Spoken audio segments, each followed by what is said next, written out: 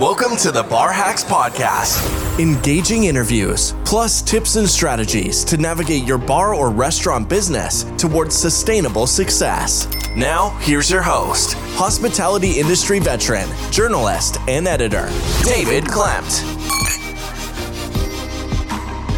Hey, welcome back to the Bar Hacks Podcast. I have a newer brand to discuss with you, and we have the master blender here, Andres Faustinelli, from Bareface Whiskey, which is a Canadian brand. How's it going?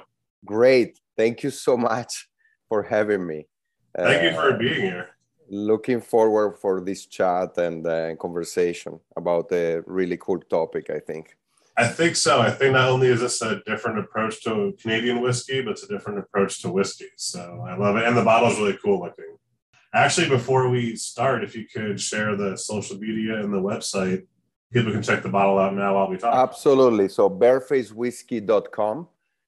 So you get to access. You're going to be asked if you're in Canada or US, because in Canada we have like some new other whiskeys because we have been in the market since 2018 and here we're pretty new. So you can sneak peek still in the Canadian site. Why not? Our Instagram is Bareface Whiskey.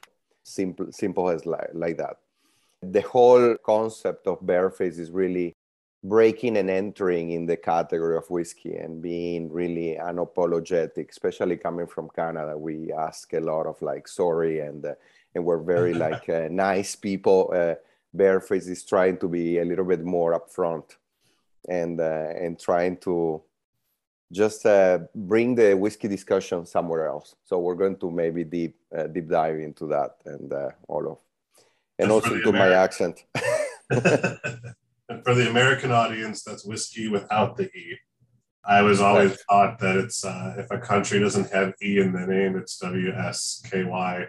And if it does have an E in its name, then it has the E before the Y. Not if it's actually true, but it seems to work out that way.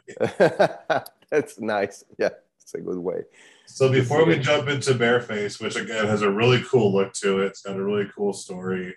How did you get your start in spirits and distillation and blending?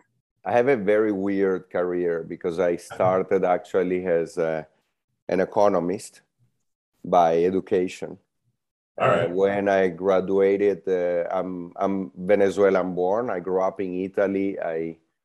And really started my career in Venezuela when I graduated in Italy. So very weird background, and I have a French passport, and I live between San Francisco and Kelowna, that is British Columbia. So been a journey so far. So I started as economist, and then my first job was trading commodities, right? So I was all about trading papers, making money out of that. And one day I felt a disconnection between, this commodity world and the actual real world of delivery of commodities. So I started looking, and I found a job to start buying malted barley for a big brewery. And was not to buy some malted barley, was buying shipments, like Olympic swimming pools of malted barley. So I remember the first delivery in the port comes this massive shipment. All the grain was for me. They opened the top, and me and the quality guy, we decide to jump, like you're jumping in a swimming pool.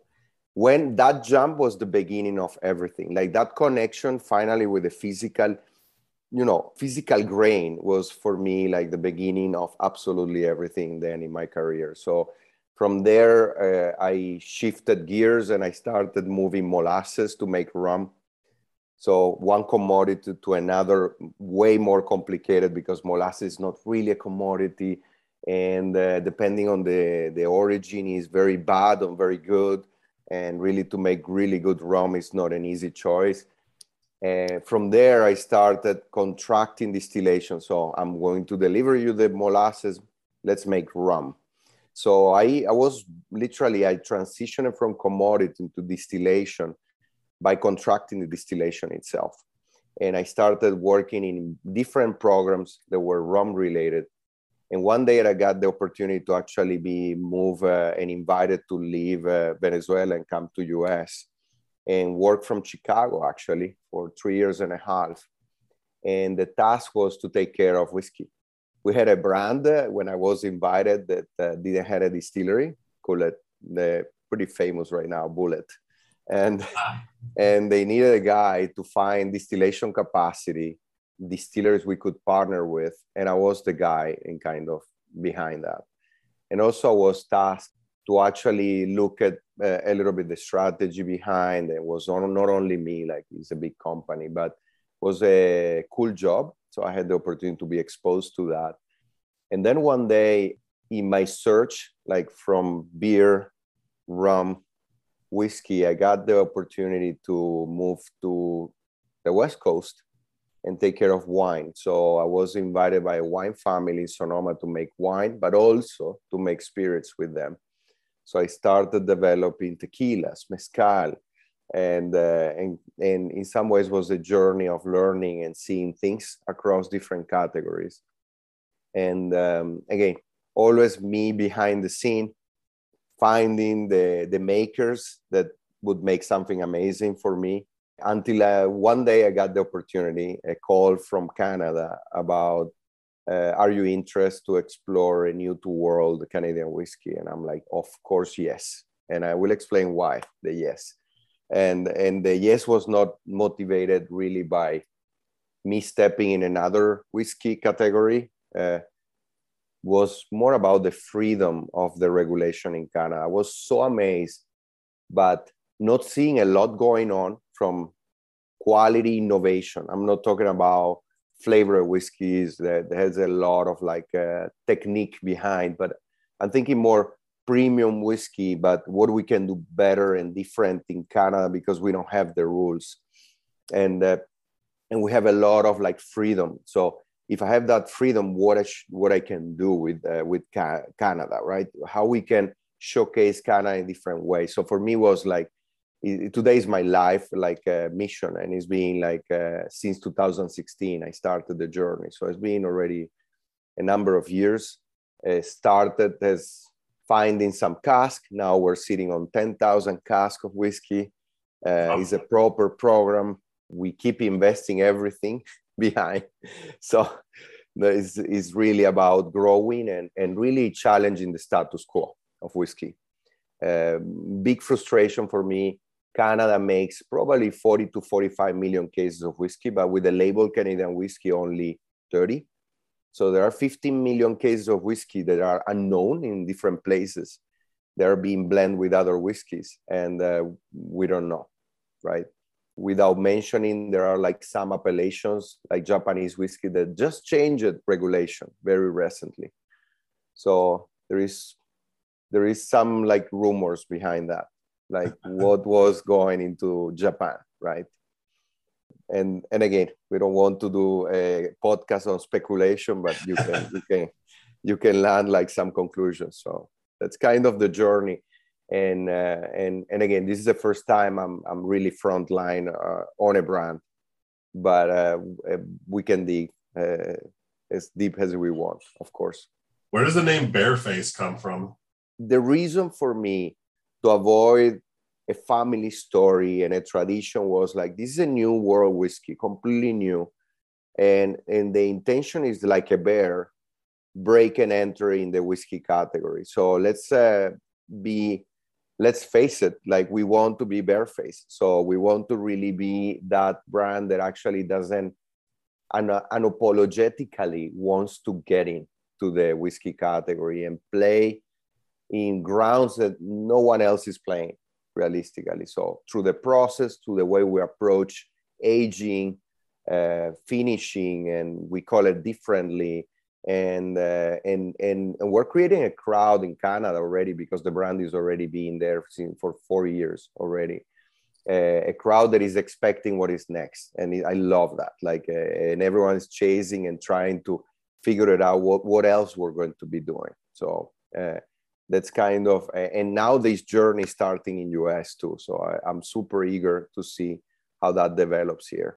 In the US, we get the triple expression, and you use 3 barrels. Correct. So if you could maybe walk us through what each characteristic those barrels impart on the liquid, that'd be awesome. Yeah, I wanted just to take bourbon and flip it upside down. So Bareface start with saying, since I don't have a rule, how I can make a better whiskey if I'm not forced to start with a char virgin cask? What if I start with a very old cask? I move into a not so old cask and I finish with a virgin cask. So the whole layering process of Bareface was let's do layer flavors and really ensure the other cask matters. You cannot start with a super peppery green grain sack forward whiskey. You can't. So you need to start with a very nice honey, like very round, but very, very nice canvas. And then over that, you can layer. So I start with a slow process in the American oak, ex-bourbon, second, third cycle cask. So we age for 7 years at least. In the 10,000 cask we have a bunch that is 1 year old, 2 years old. So we have all the progression. We have even older than that, 13 years old, that we don't know what to do yet. But we're in that process of very slow traditional aging, but very, very old casks too. We want quality, so we wait double usually most of like Canadian whiskey, so 7 years. A Canadian whiskey is a Canadian whiskey in the moment you hit 3 years. So we have been like aging a little longer, and we start with that canvas. So every batch is select 162 or 64 casks, depending on how much liters I get out. And I combine them, I rack them. This is more from the wine jargon, but we rack them, put them together, and I ship them to BC. So they start the first aging in Ontario. And then because the corn grows in Ontario, in Canada, so it's where we want to be, close to the source. Again, I'm a grain guy, so I don't want to do something far from the source. And then we ship the whiskey across the whole country to BC. And in Kelowna, I have containers outside, and we fill the whiskey into 100 wine casks. So 160 becomes 100, and they go inside these shipping containers. The shipping containers are exposed to the weather.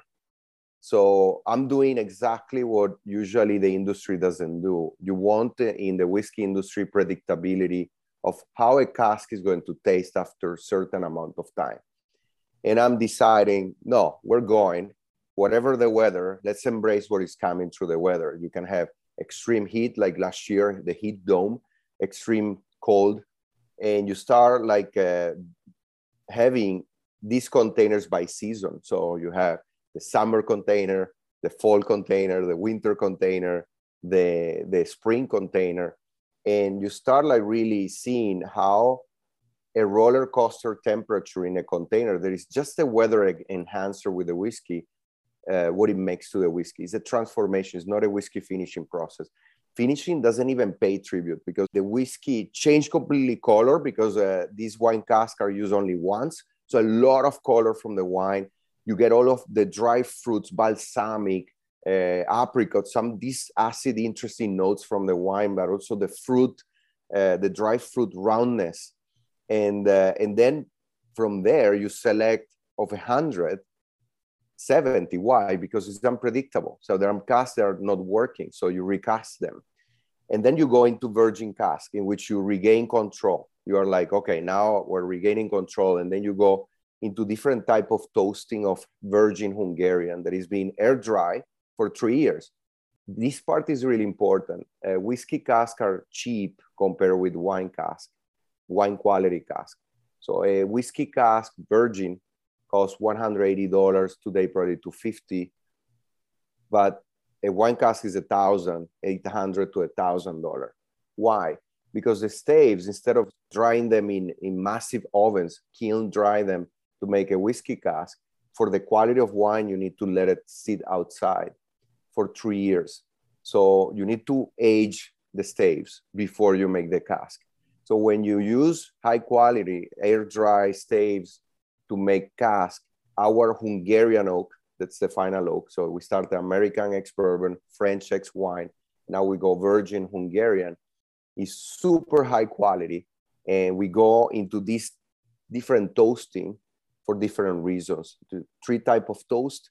So these 70 I select, I rack them again, and they go in 3 types of toasting. And then I blend the final 3 components into my whiskey. So it's a process that happens sometimes over a year because the season don't help. So if I have a very hot season, I cannot blend that itself. So I need to wait for winter to come to balance. Transition season are easy because I have a little bit of everything in the fall, in the spring. And what is amazing about the Kelowna area, the Okanagan Valley, is a secret in Canada, but it's a top like wine region in Canada. It is absolutely incredible because they have the perfect conditions, but also they're more north. So you have this perfect roller coaster of dry and hot, humid and cold every day. And happens more in the transitional season, and in the summer it goes up and down. The humidity and temperature, they are like crossing each other. So when I open inside the containers, the top, and I don't use wood tops because I cannot take them out, like really, because the pressure builds up. It's so powerful that when you open, pops like a champagne, the cask. Pops, literally. So this is kind of a natural way to do it. Is a lot more work as a blender than any other probably whiskey blends because there is unpredictability. So it's like you're reaching the same mountaintop, but every time you need to take a different trail because there was something in the other trail that happened. So it's kind of the way I love the work because I feel like it's really crafted at the end of the day, the whole batching process. Every batch is a different effort. Every batch by batch. I'd imagine by now there are collectors who are looking for the different batches or they're expecting different batch numbers because... Yeah, one day we're going to put like the dates. We're still about to take that decision. One day we're going to have the location of the container and the temperature that you can scan and you can see that bottle, how was the roller coaster, what happened in temperature, humidity, but we're still working on that. But that's kind of the coolness behind. There is so much we can dig behind. That's kind of being what is the cool part of the project is exactly that. We can always dig into the details of the liquid. And so it was the kind of openness of the laws that helped you process or develop the process of elemental aging, as you called on the website.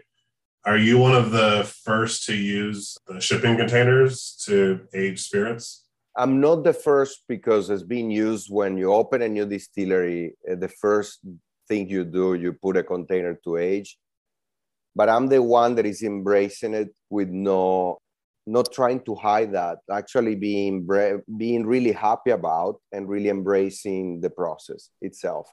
There is no brand that really showcases like a main point of like, this is what we're doing, this is what we are proud, right? There is no brand looking for that, like to really be excited about the containers. Most of the brands, they are not, and we're super excited about. Well, I imagine they impart some terroir too, because now you've got the elements, you have BC, and Ontario and BC coming into the bottle. So for our audience, what do the temperature swings do to a whiskey when it goes extreme cold to extreme hot? The wood relax and then contracts. So the wood and the whiskey do the same. So it's kind of two forces. It's hot, the whiskey is going to expand, the wood is going to contract. And then when it's humid and cold the same day, because it's a roller coaster within the day most of the time. I would say 50% of the time is like that. You go the opposite. The whiskey is retracting and the wood is like opening. So it's extremely interactive between the wood and the whiskey. Actually, what is super cool, I evaporate more water than alcohol. So when I get into containers, I go in 75 ABV. And when I get out, I'm 77. So ABV just goes up and up and up because when it's hot, it's dry. So you lose more water than alcohol. So it just sounds like you're getting an engaging and active product when you open the bottle, that you can probably really taste what the whiskey has gone through instead of just being finished in a particular barrel, and that's the note that you get. Especially when I do a lot of that deconstruction tasting, in which people can taste what happened before the container, what happened after the container, and then what happened when there is a virgin cask also. So they can see the 3 stages. And literally what I can say, before the container, what you taste is the front, what you taste today in Bareface. The container is going to give the meat palate, the roundness. And the fact that it's a very interesting, simple tasting note that is smooth but bold at the same time. So it's kind of a contradiction. Usually you are very smooth and laid back, or very barrel forward and strong. We can be both because actually the structure is on the back because of the process. So it's a whiskey that is not going to be laid back. Tastes at the beginning very easy, but then becomes big on the back. And you can get spice and a lot of component. And I get asked all the time, it's like, oh, this is a rye. And it's like, no, it's a 100% corn, but doesn't taste like a corn sack. So because of the process. I had to make a choice in 2017, actually, when I was halfway through the process. And I had to make a choice. Like I had a budget to invest in some rye whiskey, younger, to blend into the older corn whiskey. And I took that budget and invested in Hungarian oak, high quality oak. I'm like, no one is bringing really wine quality oak into whiskey. Like most of the whiskey brands don't do that. And I will save on my mash bill and I will just focus on the oak. That was a key decision through the journey. Hi there, just a quick message before we get you back to this episode. If you're looking to take your bar, restaurant, or hospitality business to the next level, I mean to profits of 12 to 15% or more, it's time to take action.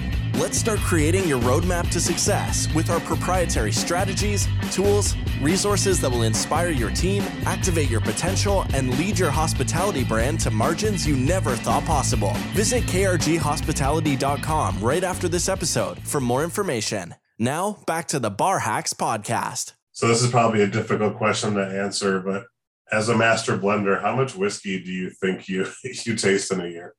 Oh my God. Just give you a sense, like every batch is 160 casks. I don't taste 160 casks, but I need to taste some of them, right? Right. Like, so you can guess is the number of them. Then in the 100 casks, I select one from 170 every batch. And then I need to taste like the compounds component, like that is probably a few casks also of each. So every batch, probably, there are 50 whiskey tastings, right? 50. Oh. In different moments, it's not the same day. Forget, Right. After you taste 20, you don't taste, I would say. Like, That's true. and you tend to limit that. You don't want to get taste too much. But if you split it in days, every batch, and I do probably 5 batches a year. So in a year, probably, you have quite a bit, like easily 250, 300 tasting of whiskey. So, and you get to know, it's like your baby. So you understand, it's like, well, this is what happened. This why this is tasting like that. Oh, maybe it's because we had this weather this day and remember the temperature that day. And you get all these, you start getting more geek over time and you start to know your cask, right? Little by little, you have an idea of what to expect. What I love, every time I found an unexpected cask, I don't use it. I don't try to fix a deviation. I actually keep it for future releases. So a lot of future releases are things that I love it, but they're not part of the blend of my triple oak, like the elementally aged Bareface that has the 3 oak. Yeah, I think there's a misconception with people who maybe don't know spirits a lot or whiskey in particular that the blending is just, I just can get a bunch of whiskeys and throw them together and put my label on it. But you know what expression you're going for. You know what your core is. You know what your experimentations are going to be. And you can pick out notes that you go, oh, this, like I said, it's not ready now, but this is going to be an awesome batch down the road, or part of an awesome 100%. 100%. I always explain in this way. Distillation give you letters of the alphabet. Distillation is very precise. Like you get what you want, like you control everything. It's high control situation. When that letter of the alphabet got into a cask and age, becomes letters, right? The letters transform into words. So the letters of the alphabet become something. They're telling you something. And then when you blend, you tell a story. You actually put together all these words together and you tell a story. And there is always so much appreciation for distillation when realistically the back end of the process is the craziest complex one. And Barefoots made it even more complicated. Like I created a process that probably is going to get me the job until I'm 70 or 80 years old. So I have probably 20 to 30 years still to go. When you first revealed the process, what was the reaction? Did you get any pushback, or was it just, this is going to be a lot of work, I hope you're happy with it? I'm a magician to explain a very complex process in a very simple way. Depends. If I'm in a very whiskey forward forum, probably I will be super detailed. But if I'm sitting with the investors, with the people that are going to invest, I try to simplify the concept to them. And also because innovation is never scalable on the first day, never. And then if you start putting in your mind limits to innovation that the first day you design a process, you will never do it, simply. If I start looking the way I created Barefoots when back in between 2016 and 17, I did it inside the winery that you shouldn't, like the whole blending process. And why I pick up a winery to help me is because I needed a place people are used to touch cask. Like whiskey distillery, they distill, fill it, and forget about them. They don't want to be touching cask, tasting from cask over the middle of the process. They don't want to send you samples sometimes. It's a pain to ask for samples. And realistically, when you are in a place in which wine, you need to take care every day. Like the casks are being taken care every day. So you have the philosophy and mentality. So a foundational point of in innovation for me is ask the wrong people the right questions. So bring people from outside, always. Like the guy doing the Hungarian oak is a cooper in Napa that makes only wine cask. Only for me makes my cask for the whiskey program, but his focus is really wine. Wrong people. The guys in the cellars that when they are filling the cask before they go into the containers are wine guys, and because they're used to. So the bong, like the way we close the cask is with what they use for the wine, because they're opening and closing the cask all the time. So we're kind of, we created these in a very different way. Now you ask me, is a headache? Yes, it's going to be, we're growing and becoming, how we can get these out of these collaborations. But that's the beauty of the challenge. That's the beauty of a different process. This is the beauty of innovation. Innovation is messy. It's not linear. And if you want to make it linear, you don't make innovation. Very simple. Forget about it. Will never happen. So switching gears a little bit, you mentioned that those of us in America won't know yet that Canada's got some cool new stuff coming. But can you share what some of the Canadian expressions are beyond the triple oak? The first one we launched, that was the Impossible Blend. So my challenge was, what if I can show across the country how we can blend whiskey with components that people would never think you blend. So there is a rule in Canada that usually is used a lot to simplify the job, right? It's called the flavoring rule. The flavoring rule allows for adding 9.09% of any spirit, as long as it's been aged 2 years, into a whiskey, still call it a whiskey. And what happened very often there, you can add some cognac, but also you can add cheap wine or a sherry wine directly, right? I took that rule and I call it the Series 111, that is 9.09%, 111, in which the concept was I will be blending the impossible. So I will be blending 1 part of 11 of this whiskey is not a whiskey. And I will tell you actually exactly what it is because no one tells you that. I decided to tell everyone. So I blended a mezcal añejo because it needed to be 2 years old with whiskey.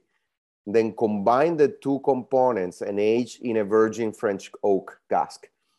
And we created a very limited series. They're about to disappear because we always do something different. But that was super fun because even the bartenders were like, wow, I would never blend whiskey and agave. Would never happen.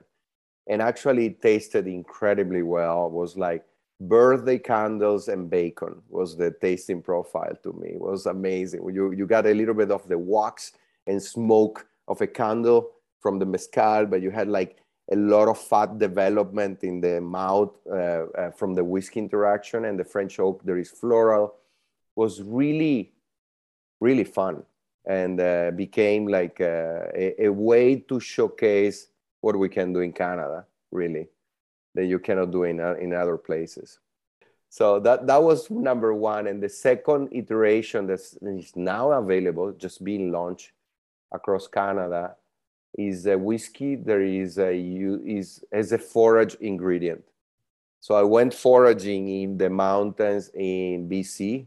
The mountains it's called the Monashee Mountains, and it's between the Okanagan Lake and the Rockies, the Canadian Rockies. And there is a mushroom that grows there that is called matsutake. Matsutake is an amazing mushroom. If you have the opportunity to try it, it's absolutely incredible. It's very respected in Japan, but grows in the Pacific Northwest, and especially in that area in BC. And I realized foraging in the middle of the pandemic that the taste was so whiskey to me, like spoke to whiskey so much, and ended up with this reasoning. Think about a dry martini without the olive. Would never be the way you expect from a dry martini. You want that savory piece happening. If I had the opportunity of the olive for the whiskey, what is that? And for me, I came to the conclusion is the matsutake. It's an umami layer over a whiskey that is unique and is a multiplier of the underlying flavors of the whiskey. It's not a mushroom whiskey.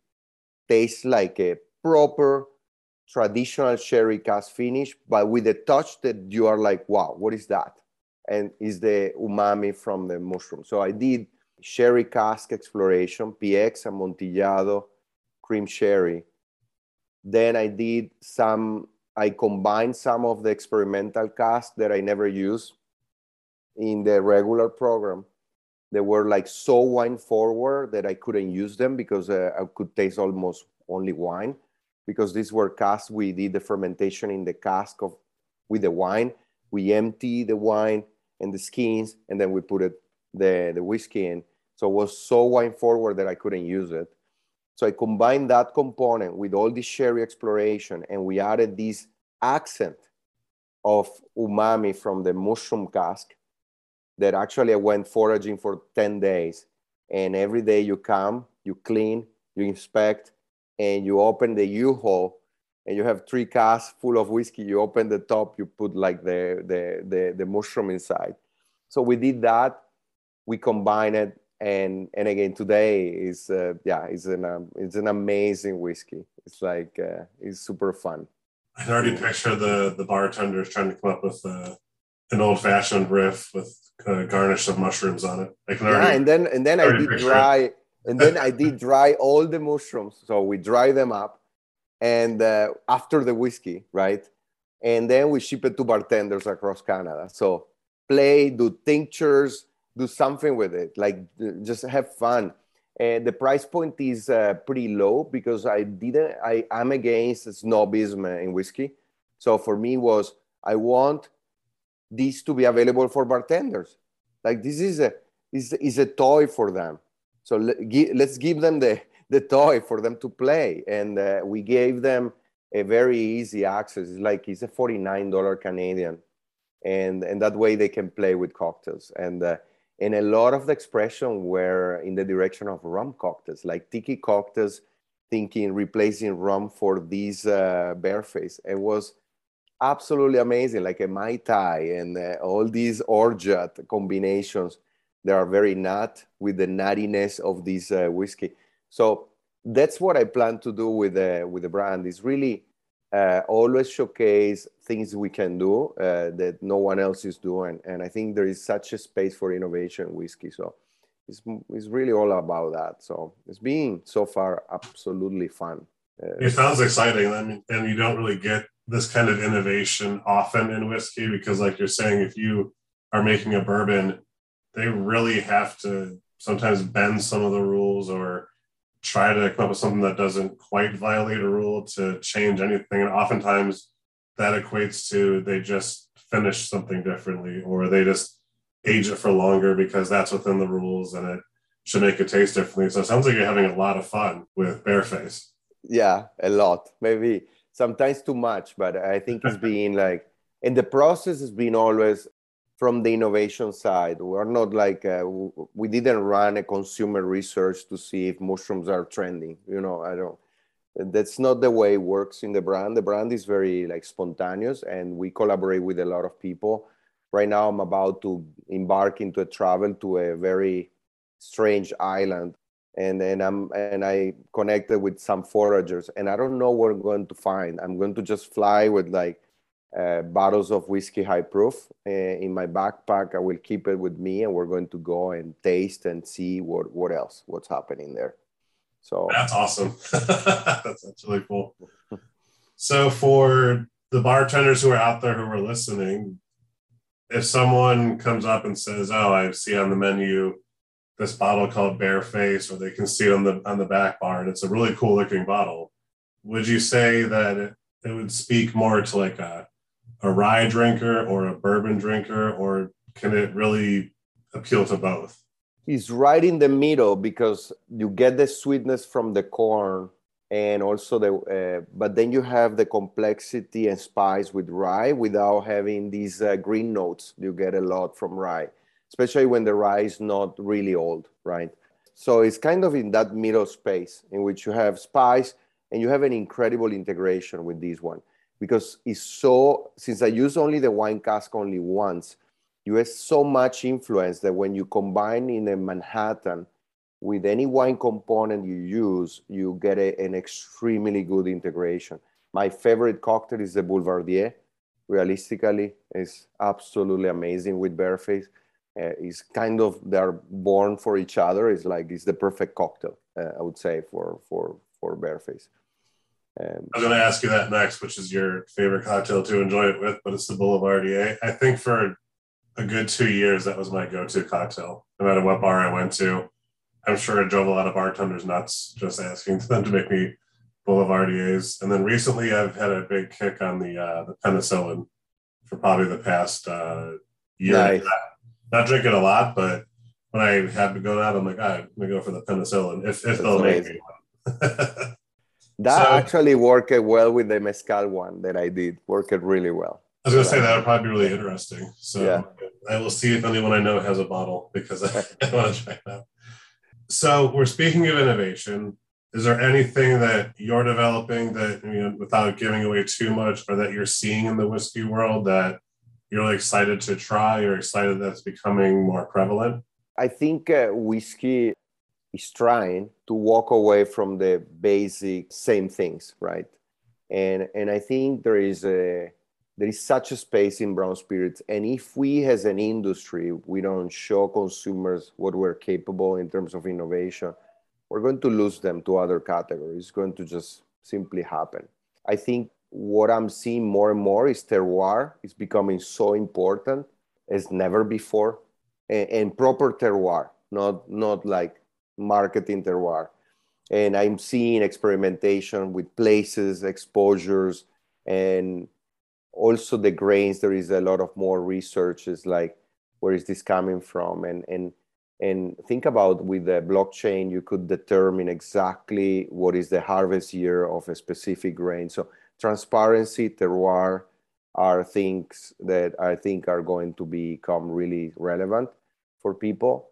But also flavor needs to evolve way there. Like I think there is when you go for a whiskey flavor wheel, there is so much complexity into a whiskey, and we should start developing more extreme expressions of what you can taste and experience. So it's super interesting to move away from just oak, I think. So there are like wood varietals that are really interesting to explore. Of course, wood, you need to dry it, and you need sometimes 3 years to 5, but there is certainly an opportunity there. Think about consumers are also, they are exploring other spirits, and they're getting used to also other more funky characters. So I think there is more funk coming to whiskey soon, I think. Not in a Jamaican style way, but I would say there is going to be more of that. So that's the way I see it, is really more extreme flavors, more terroir, and more transparency. I think this is kind of the big things that are happening, and to me. So speaking of flavors, before we go, are there foods or dishes that you think really pair well with different expressions of Bareface? Yeah, with Triple Oak, I would say barbecue, anything with bacon works fantastic. I think there is also an apricot balsamic like kick.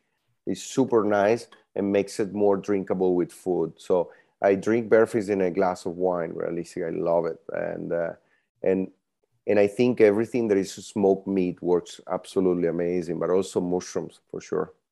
Again, I'm coming from my country where I was born, Venezuela. We used to be a big, big whiskey country, and we used to consume a lot of whiskey per capita. And whiskey was part of the typical meal when you go to a steakhouse, realistically. That was the go-to. And I think whiskey can perfectly play in a space with food, absolutely. We did a tasting with Bareface in which I brought actually the components. So every component had a pairing from the chef. It was fantastic. But again, at the end of the day, the Triple Oak, elementally aged, is barbecue 100%. It's like, that's what you want to drink with. It's great because the oak spice components really integrate well with the barbecue. I'm enjoying that too. I think a lot of the newer brands or newer blenders are looking at the culinary component of whiskey, which is great because you can tie the bar into the kitchen and come up with these great pairings and these great meals and promotions. So having those notes in Bareface, I just think the whole thing works really well for bars and restaurants. Yeah, and they should fat wash, like from a bartender perspective, that is what I would do, is fat wash Bareface with like something really interesting, right? So I did a salted butter version once. I was in France and I'm like, let's try this. This butter is so good. Let's fat wash some Bareface. So it's very texture rich. So that's why it holds into food like a wine in some ways. And it's not too strong in the front, so doesn't really get in the middle with the food because it's really on the back. I love it. So the brand is Bareface. The American bottle right now is the Triple Oak. We were speaking with Master Blender Andres Faustinelli.